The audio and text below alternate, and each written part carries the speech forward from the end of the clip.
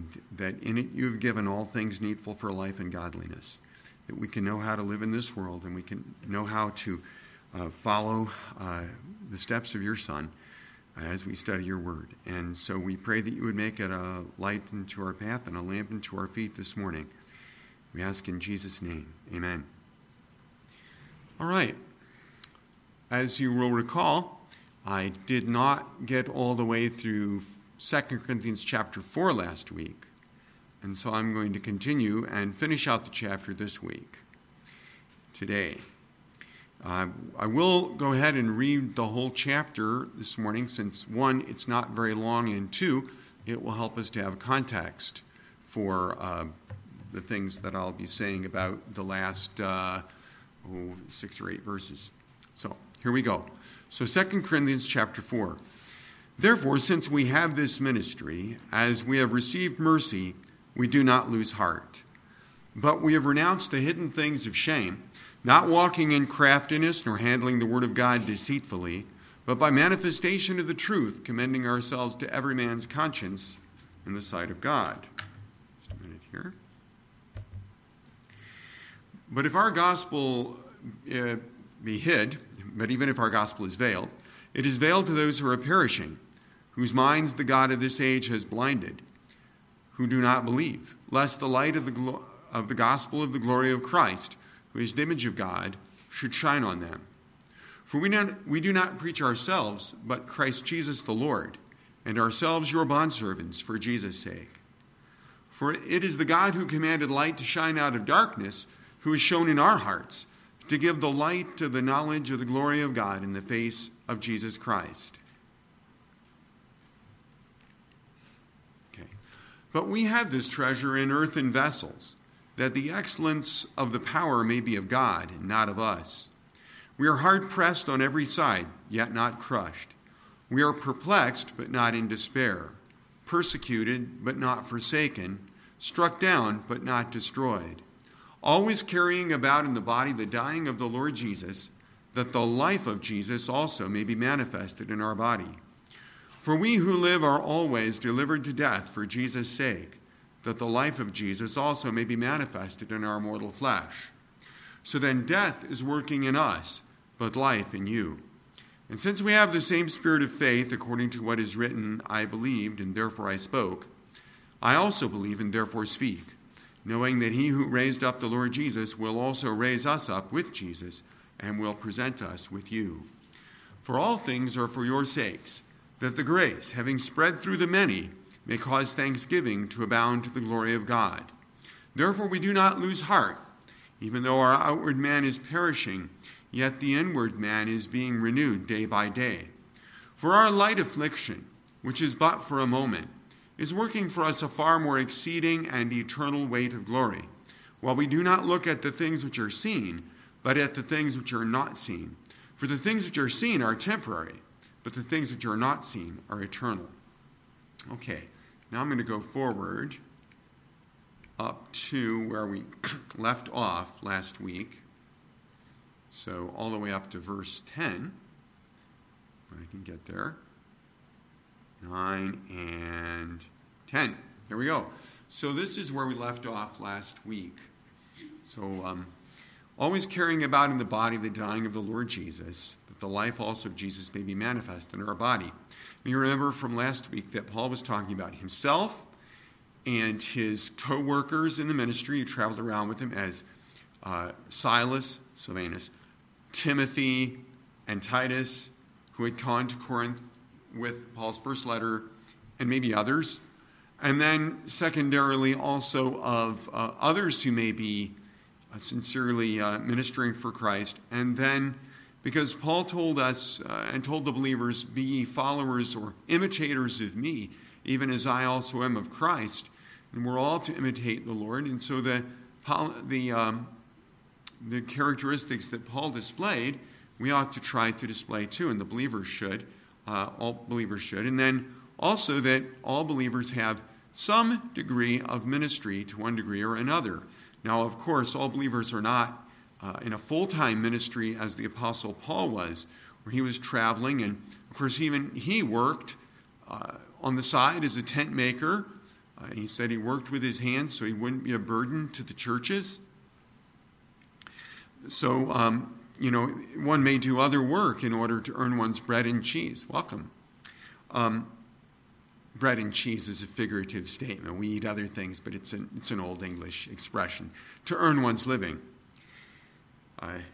Because sometimes we want some tacos and good stuff like that, and other good things.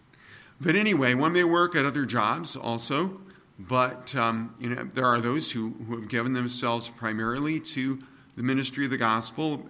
God is called to that.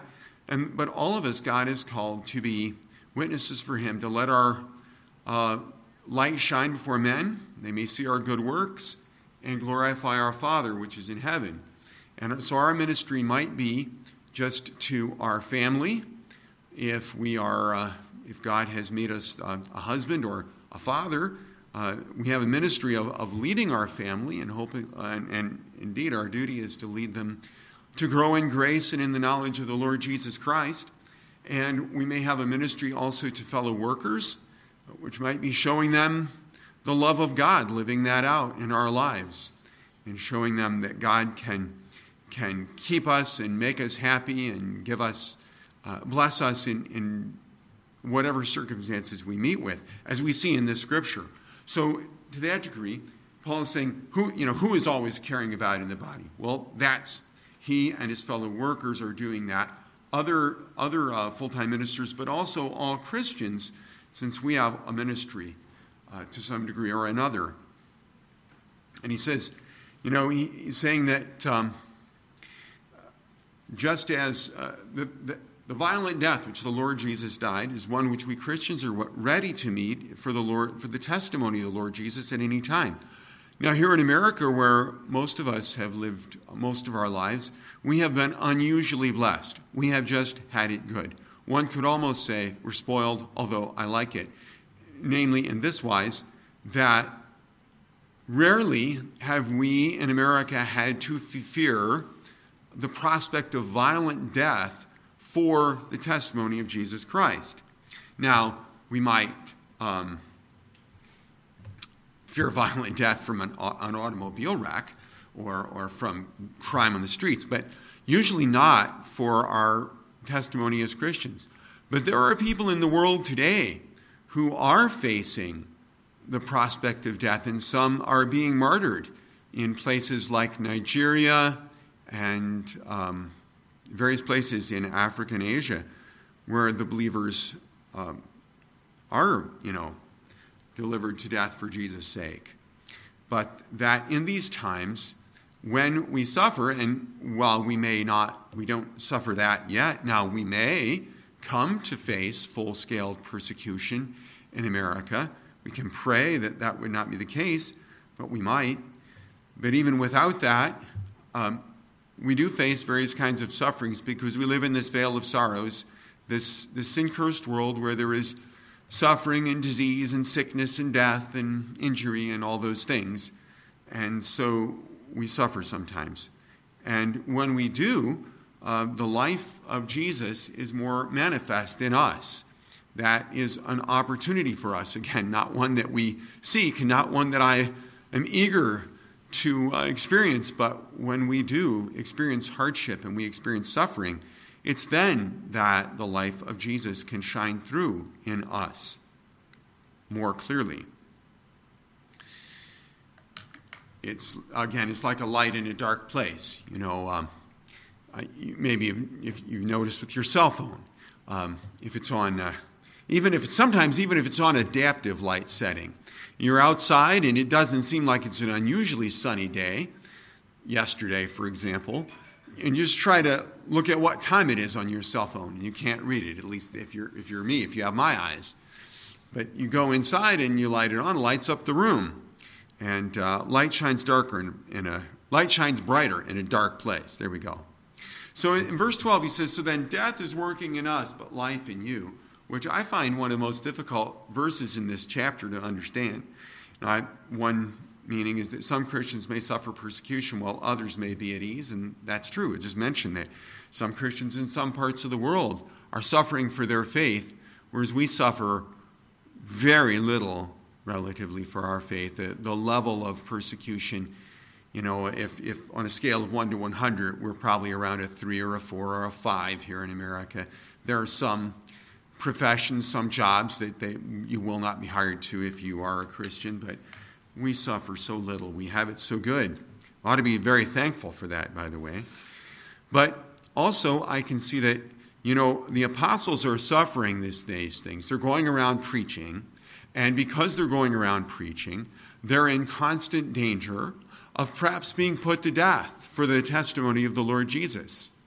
And we will hear a little bit. I will mention to you some of the things that Paul had suffered. He eventually did suffer death for preaching the gospel of Christ, for the testimony of Christ. So they were, in a sense, death is working in us. He said those who are preaching the gospel. But life is working in the believers.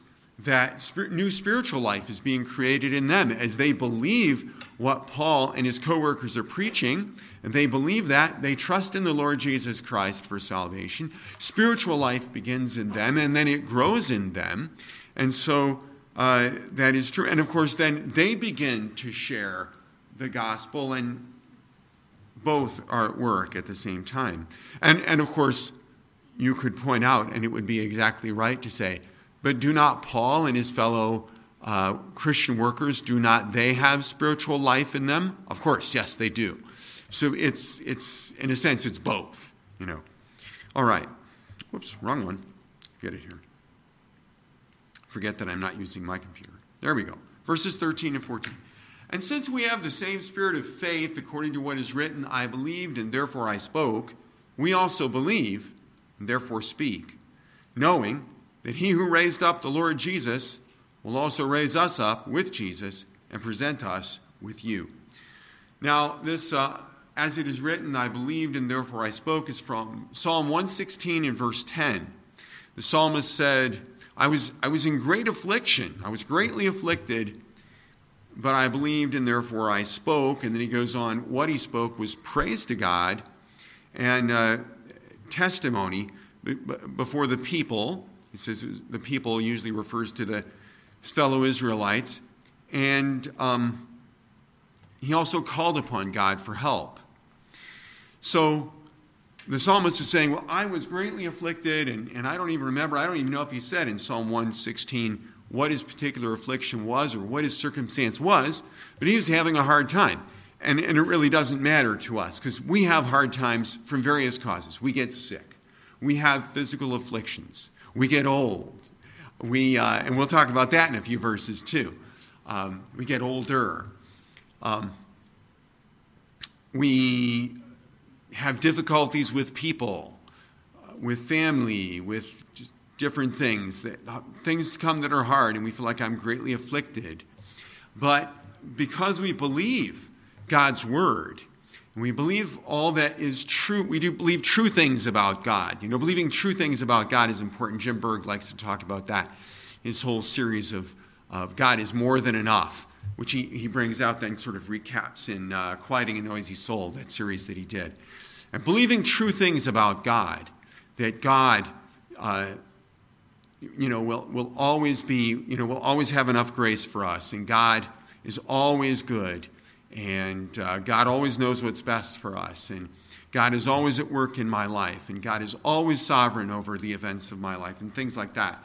The things that are true about God. And as we believe those things, that enables us, one, to call on God for help. If we don't think that God will help us, if we don't believe that God will help us, if we don't believe what is true about God, then we aren't going to be inclined to call on him for help. If we have a false picture of God, if we have a false idea in our head about what God is like, and we think, a false idea about it, and we think God really is not sovereign. God really can't.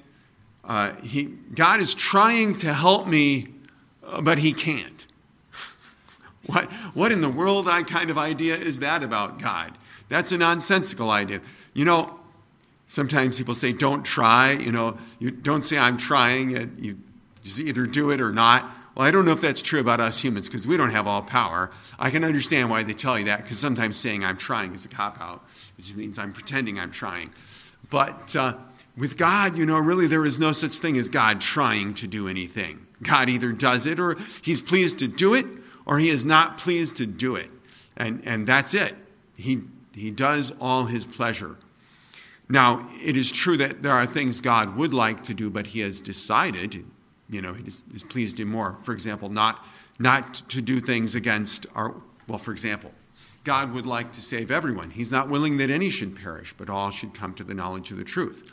We know that all are not going to come to the knowledge of the truth, are they? Though God would be pleased if they did, God knows that they won't, because it has also pleased God to save those who are in Christ, and to save whosoever will that may come and place their faith in Christ.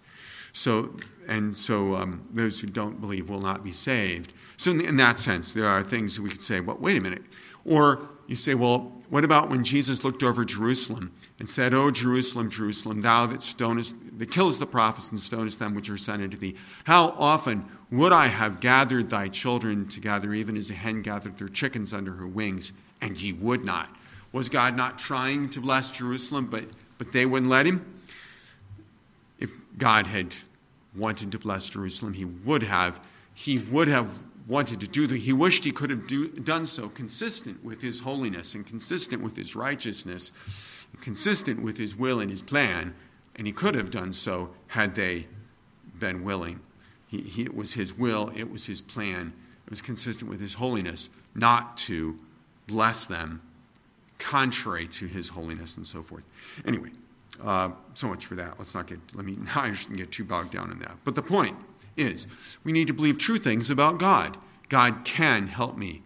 God will help me if I ask according to his will, and I ask in faith. And so, because we believe true things about God, and we really do believe them, we can call on him for help. And we can also praise him. And we can praise him by faith at times when we don't necessarily see the answers to our prayers yet. But we praise the Lord even when at the time things look rather dark and things look rather gloomy. And we've been praying and praying and praying for God to help us in some way, or for God to give us something that we need or that we very much want, which we think would be pleasing to him. But we don't have it yet. He hasn't helped us yet. And yet by faith, because we believe, therefore we can speak and praise God. As the psalmist said, and as the apostle here said, we believe and therefore we speak. We can speak praise to God. We can speak our request to God, and more immediately in the sense that he's saying here is, we can speak the good news of salvation. We can tell you about salvation through Jesus Christ, and we can tell you about the way of God. And this is how you ought to walk as Christians, because we believe what God's word says, and we believe that God will honor his word. Would we share the gospel with people if we thought that God might not save them if they called on him? Maybe they would, we tell people, believe on the Lord Jesus Christ and you will be saved. And, come to Christ in repentance and faith and he will save you from your sin.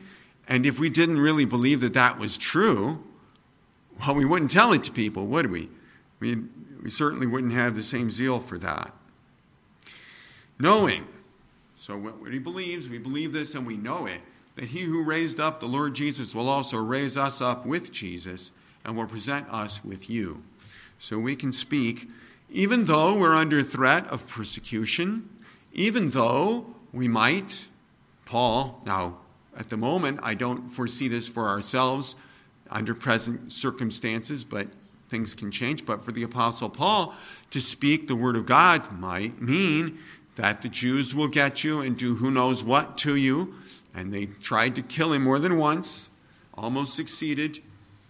But he says, I can speak because I know that God will raise me up. As God raised up the Lord Jesus, he will raise us up. He's going to raise you up too and will present us with you. And that's good news too. That's really good news. You think of all the Christian friends that we have that we're not with all the time, and it's good to know that we'll stand with them someday in heaven. And that's very encouraging too. All right. Whoops. Again, forget which computer I'm using. There we go. Works fine when I push the right button. For all things are for your sakes, that grace, having spread through the many, may cause thanksgiving to abound to the glory of God.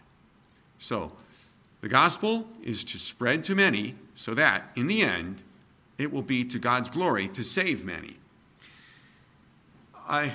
Some Christian teachers that I know and friends of mine and talk about, and not wrongly, I think rightly, they talk about how the whole plan of salvation is for the glory of God. And that's true. I mean, that's not a false statement at all. That's a true statement.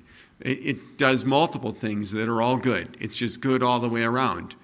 But it is for God's glory. And you read Ephesians chapter 1, that long sentence, the longest sentence I'm told in the Bible in Greek, that long hymn of praise there was 14 verses long or something like that, where Paul talks about, to the praise of the glory of his grace, in which he has made us acceptable in the beloved, and so forth, has made us accepted by God in the Lord Jesus Christ. So that over there in Ephesians chapter 1, it's all about what God is doing for those who believe in Christ for God's glory, for God's ultimate glory. And remember, it's not wrong or bad for God to seek his own glory. It's very correct and proper. He's God. For anyone else, for any of us to seek our own glory would be wrong, would be no true glory. But for God, it is good and proper and right, and is the only right thing that he should seek his own glory, because he is God and it belongs to him. So how does this work now? Well, the idea is so that all things are for your sakes, he's saying. So, in other words, we, Paul and Timothy and Silas and Titus and anyone else who's sincerely preaching the gospel and sharing the good news of salvation through Jesus Christ by grace through faith, is doing this for the sake of these believers, yes, but for the sake that they may believe, so that God's grace may work in them and may be effective in them and save them and make them like the Lord Jesus Christ, so that they all may give thanksgiving, the more the better, as they're saved by the grace of Christ and they're made like Jesus by the grace of God, and they give thanks by the grace of God, and ultimately will praise God around his throne someday, all of us, all to the glory of God. And so it's interesting, the things that we do that are for the glory of God, but that's not the first thing you think of. Like, we share prayer requests. We were talking last night about a pastor friend we know up in Ohio who is very sick and is in the hospital, and praying for him. And we pray for Brother Nichols up there that God would heal him. And we think, we're doing that so that Brother Nichols will get better and will be able to get out of the hospital. Well, yes, but also so that when God does answer prayer, we and everyone else who has been praying for it will recognize, hey, God answered that prayer. God did that. And then we'll give thanks to God, and God will be glorified. So we actually share prayer requests so that God will be thanked and glorified by more people. And we share the gospel. Why do we share the gospel? Well, because we want those people to go to heaven. We don't want those people to go to hell. Well, it's true. We do want those people to go to heaven. We don't want them to go to hell. And God feels the same way about it. In fact, I feel that way for his sake. Loving people for Christ's sake reminds me of a story of this young man who meets he's a young single guy, and he meets a young single young woman who he's quite taken with, and someone in conversation, it comes out that the young lady likes cats.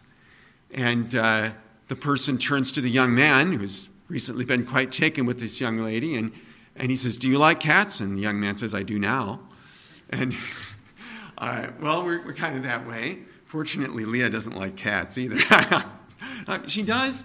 Okay, but she's allergic to them. Well, anyway, so praise the Lord. But anyway, no, if she liked cats, I'd like them too.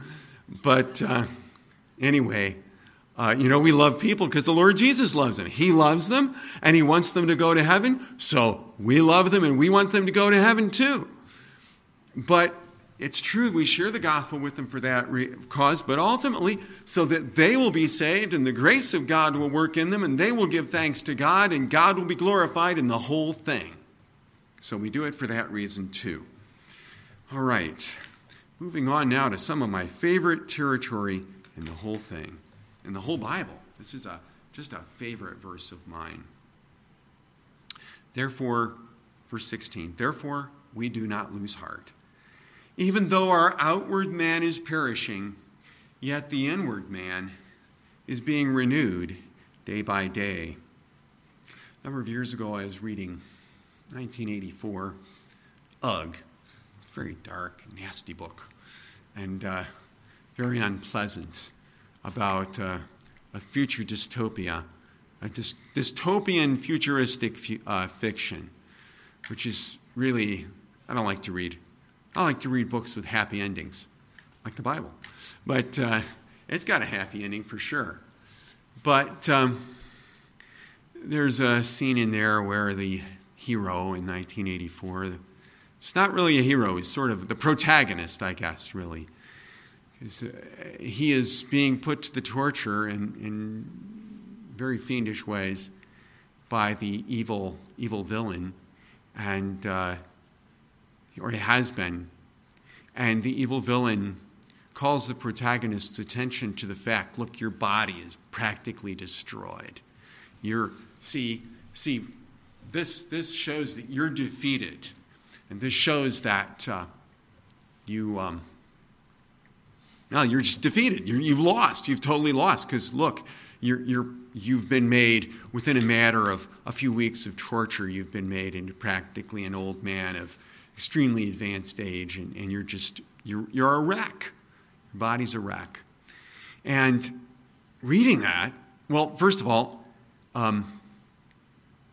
George Orwell, which is a pseudonym for, I think the guy's name was actually Eric Blair, a British, I think World War II veteran who wrote that, but under the pen name George Orwell. But Blair, alias Orwell, he was not a believer.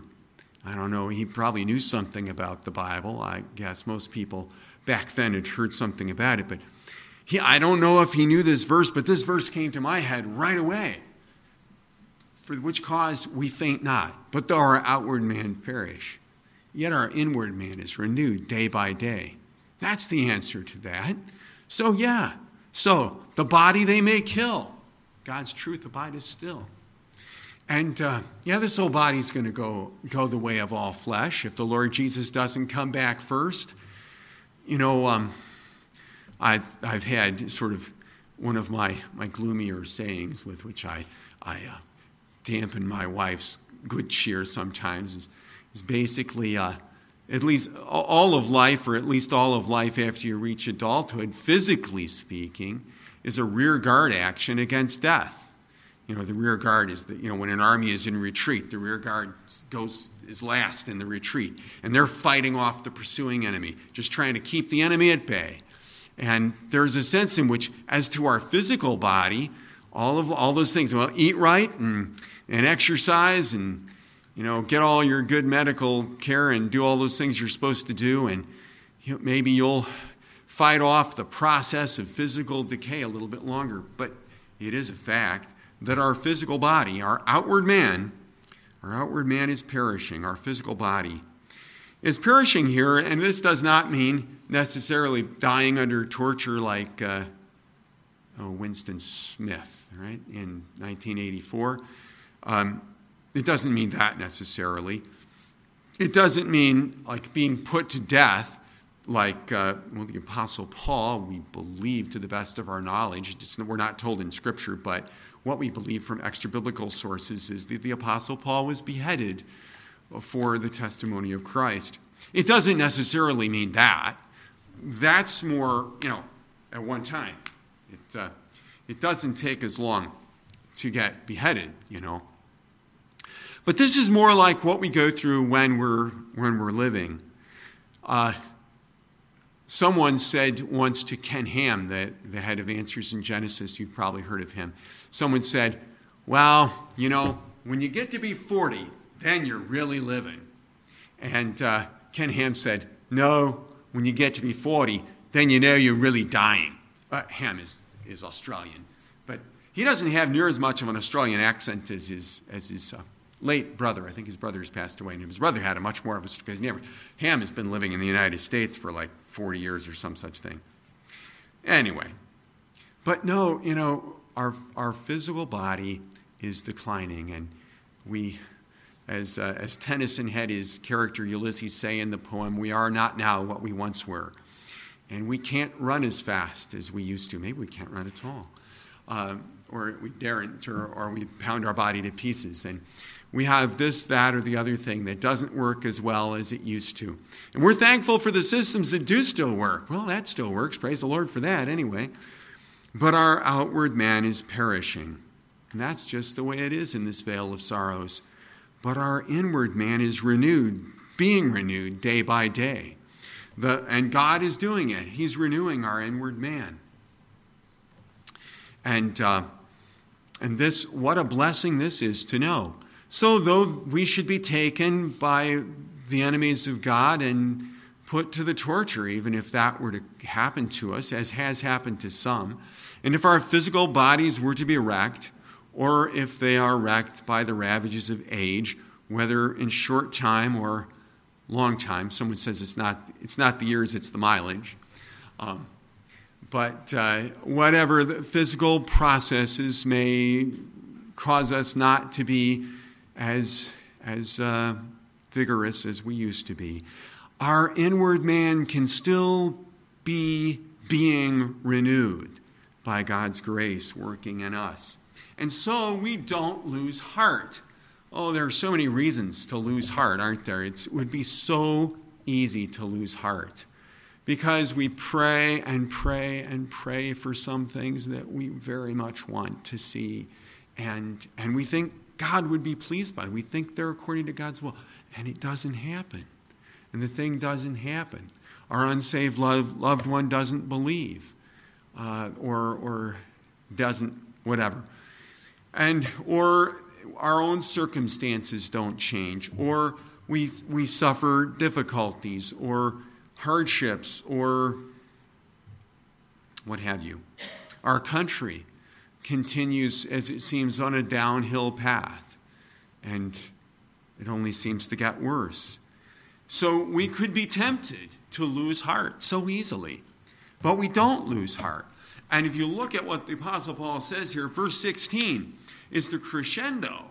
It's the maximum volume of a repeated message of we don't lose heart. We don't lose heart. We don't lose heart. And here's why. So we don't lose heart not merely because we have a glorious ministry. In verse 1 he says, therefore, since we have received this ministry, we faint not. We don't lose heart. So God has given us a glorious thing to do for him. God has given each of us a glorious thing to do for him. If we are believers, God has given us something glorious to do for him. You might think, well, but the only thing God's given me to do is this thankless task of whatever the thankless task is. Working in some dirty job or some unpleasant job or what has my job got to do with doing it? You can glorify God in that job, and you can be a witness to others and to your family, and that's a glorious ministry. So we don't faint, not just because God's given us a glorious ministry, not merely because God has shown the light of his knowledge in our heart. In verse 6, he's shown the light of the knowledge of the glory of God in our hearts. So we faint not, so we don't lose heart. God has given us the knowledge of salvation. Somehow God caused somebody who knew the way of salvation to come and tell it to us. In many of our cases, it was our parents. Not all of our cases, though. Our parents told us what a thing that is. Or if it wasn't our parents, in my case, it was my parents. In my father's case, I probably told you this story before. I talk about my dad a lot. But there was a lady in the Lima, Ohio Free Methodist Church who, this is back in the 1940s, she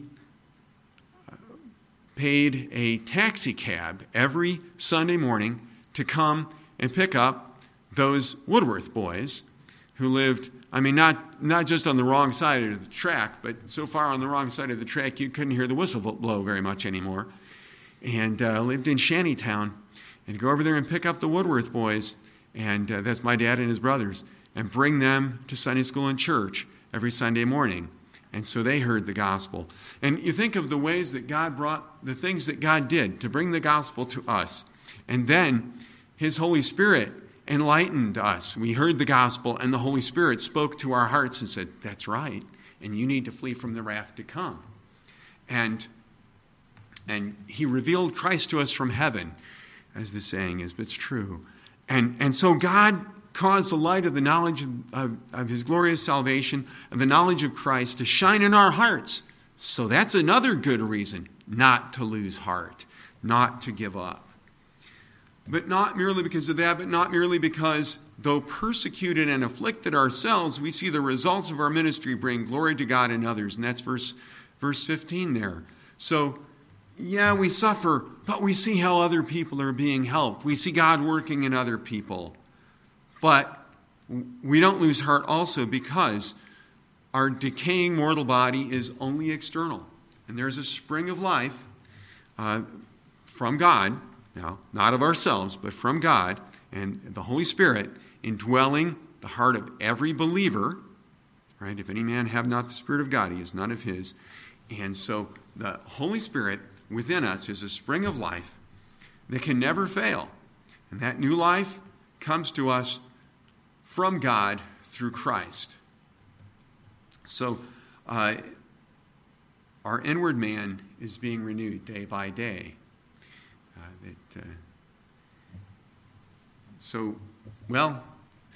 What can we say to these things? Indeed, it's you kind of to jump over to another one of Paul's apostles. If God be for us, who can be against us? What shall we say to these things?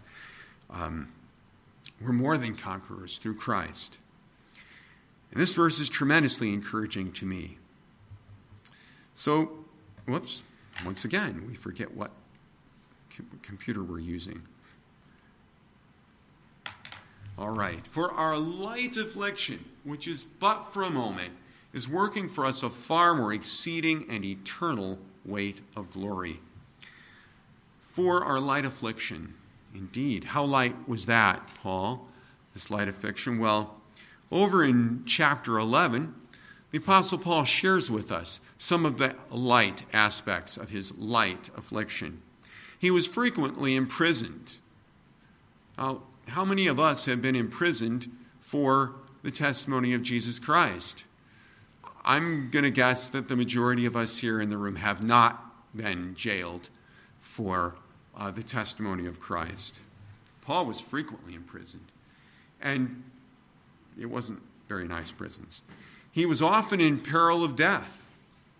This was from various causes. He did a lot of traveling, and traveling in those days was not safe like it is now. In traveling, there were river crossings. The rivers did not necessarily have bridges, so you might have to ford the rivers, but they might be a little deep, or they might rise while you're fording them, or you might fall in it. You might step in a hole.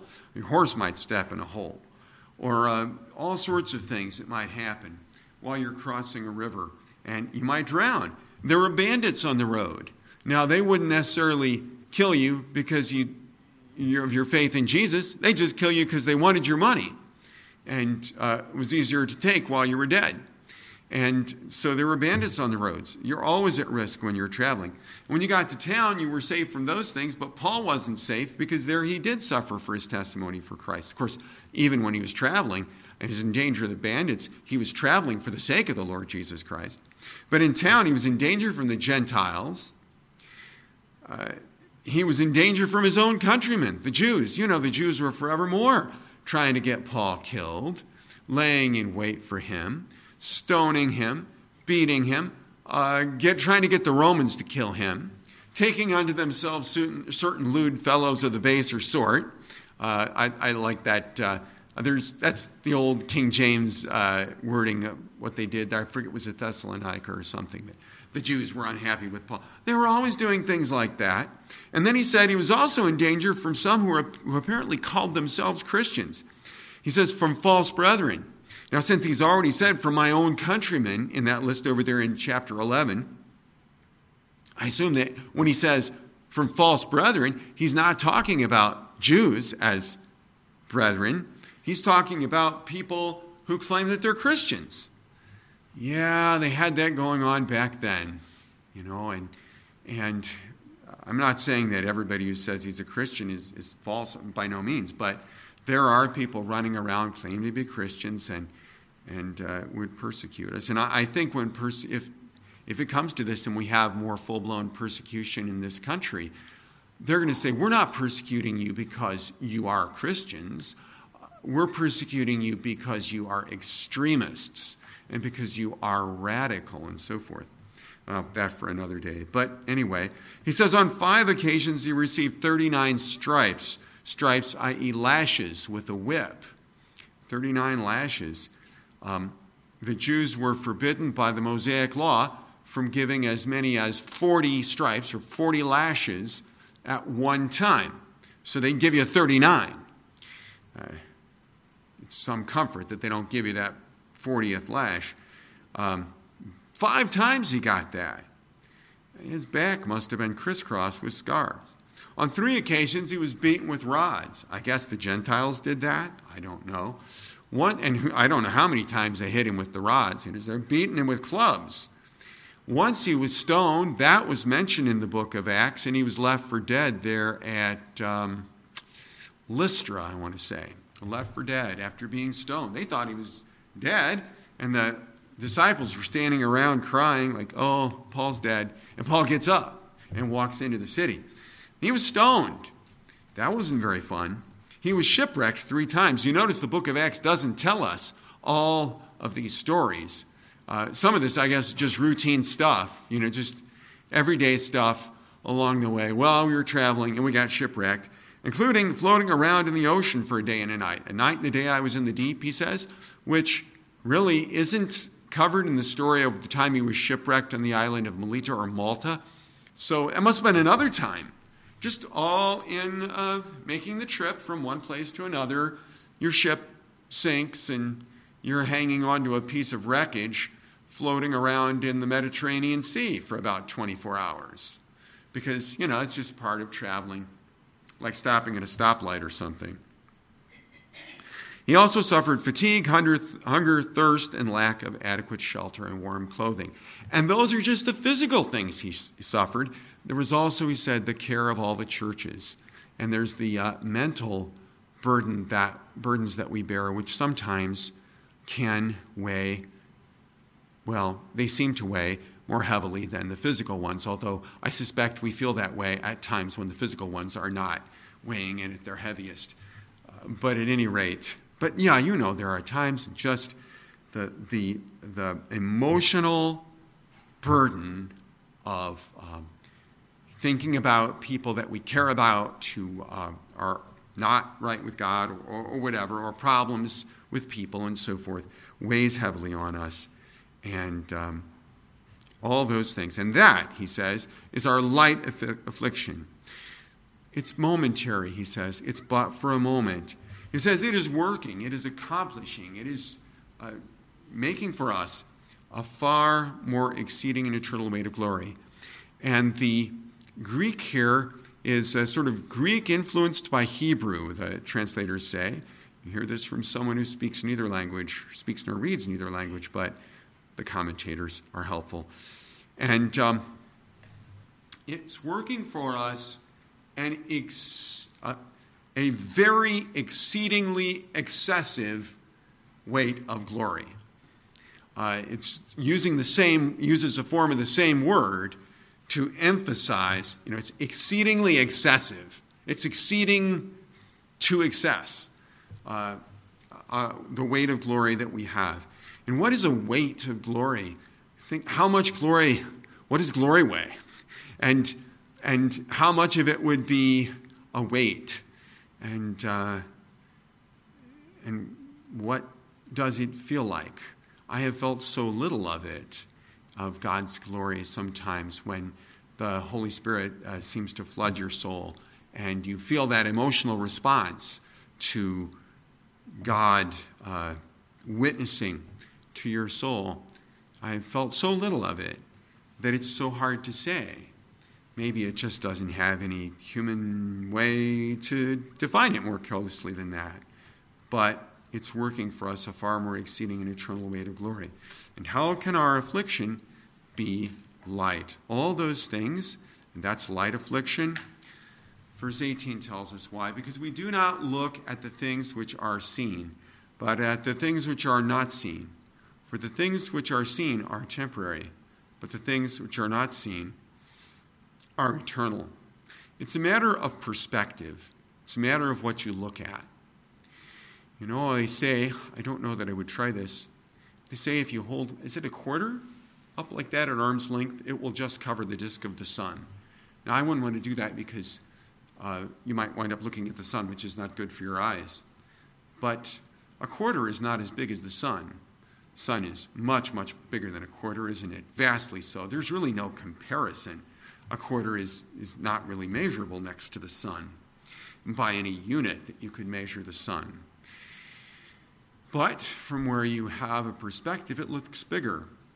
For us, the physical problems of this world, little things, trivialities like being shipwrecked, beaten, attempted murder, things like that. I'm being a little facetious, but it all was real in Paul's case.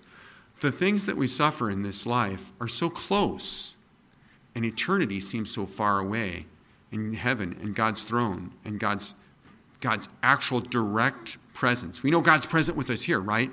But someday we're going to be where we can actually see him face to face, and we can perceive his presence directly. But that seems so far away, like 93 million miles only farther, like the sun, that the physical problems, the suffering, the difficulties, the pain are light afflictions, which are really but for a moment, seem bigger than God's glory and God's presence and all those things. Well, we need to have a right perspective. We need to correct our perspective, and put the quarter down and not hold that in front of our eye or whatever, so to speak, to use that analogy. The things which are seen are temporary. And everything we see, all the physical things of life, all the stuff that we have, all the stuff that we want and can't get, all the circumstances that we want to bring about on this life, those are all things, if they're not seen yet, but they could be seen. The changes in the circumstances that we have, we see the circumstance that we have. We want them changed. Those circumstances are seen. They're temporary. People, money, situations, even churches here, all these things are things that we see. And all the things that we see are things that belong just to time. They don't belong to eternity. They're just temporary. So it's just like a moment. We can endure these things, and they can seem light to us because they're just temporary. They just pass by. And I remember reading about a runner who said was coming to a point of recognizing that in 1 minute the race would be over. To get to the finish line in 1 minute. And he tells himself, I can take anything for a minute. Well, I'll admit, there have been some minutes in my life, including the final minutes of certain races, that I wished very much were over. But when you can put it in the perspective, it's only a minute, it will be over. Of course, our life is a lot longer than a minute, but it's not eternity. And whatever may be in this life of suffering, of things that are not at all to suit us or how we would like, we can take comfort in the fact that these things are temporary. And when we have the right perspective to view them as such, we can see them as light and momentary afflictions. Because the things which are not seen, God, his throne, the presence of his glory, us with him before his throne, together with angels and the spirits of just men made perfect, and all those things, though we don't see now and can't see now, those things are eternal. They belong to the world to come. All right, let's pray. Our Father, we thank you for these reminders from your word and these encouragements for us not to lose heart, but to push on and to serve you faithfully and to be strong in our spirit as we think about what you have done for us and are doing for us and what you will yet do for us. We pray now that you would bless us in the service to come. Be with your servant as he opens your word and teaches it to us, and help us to learn and profit from the hearing of your word today. We pray in Jesus'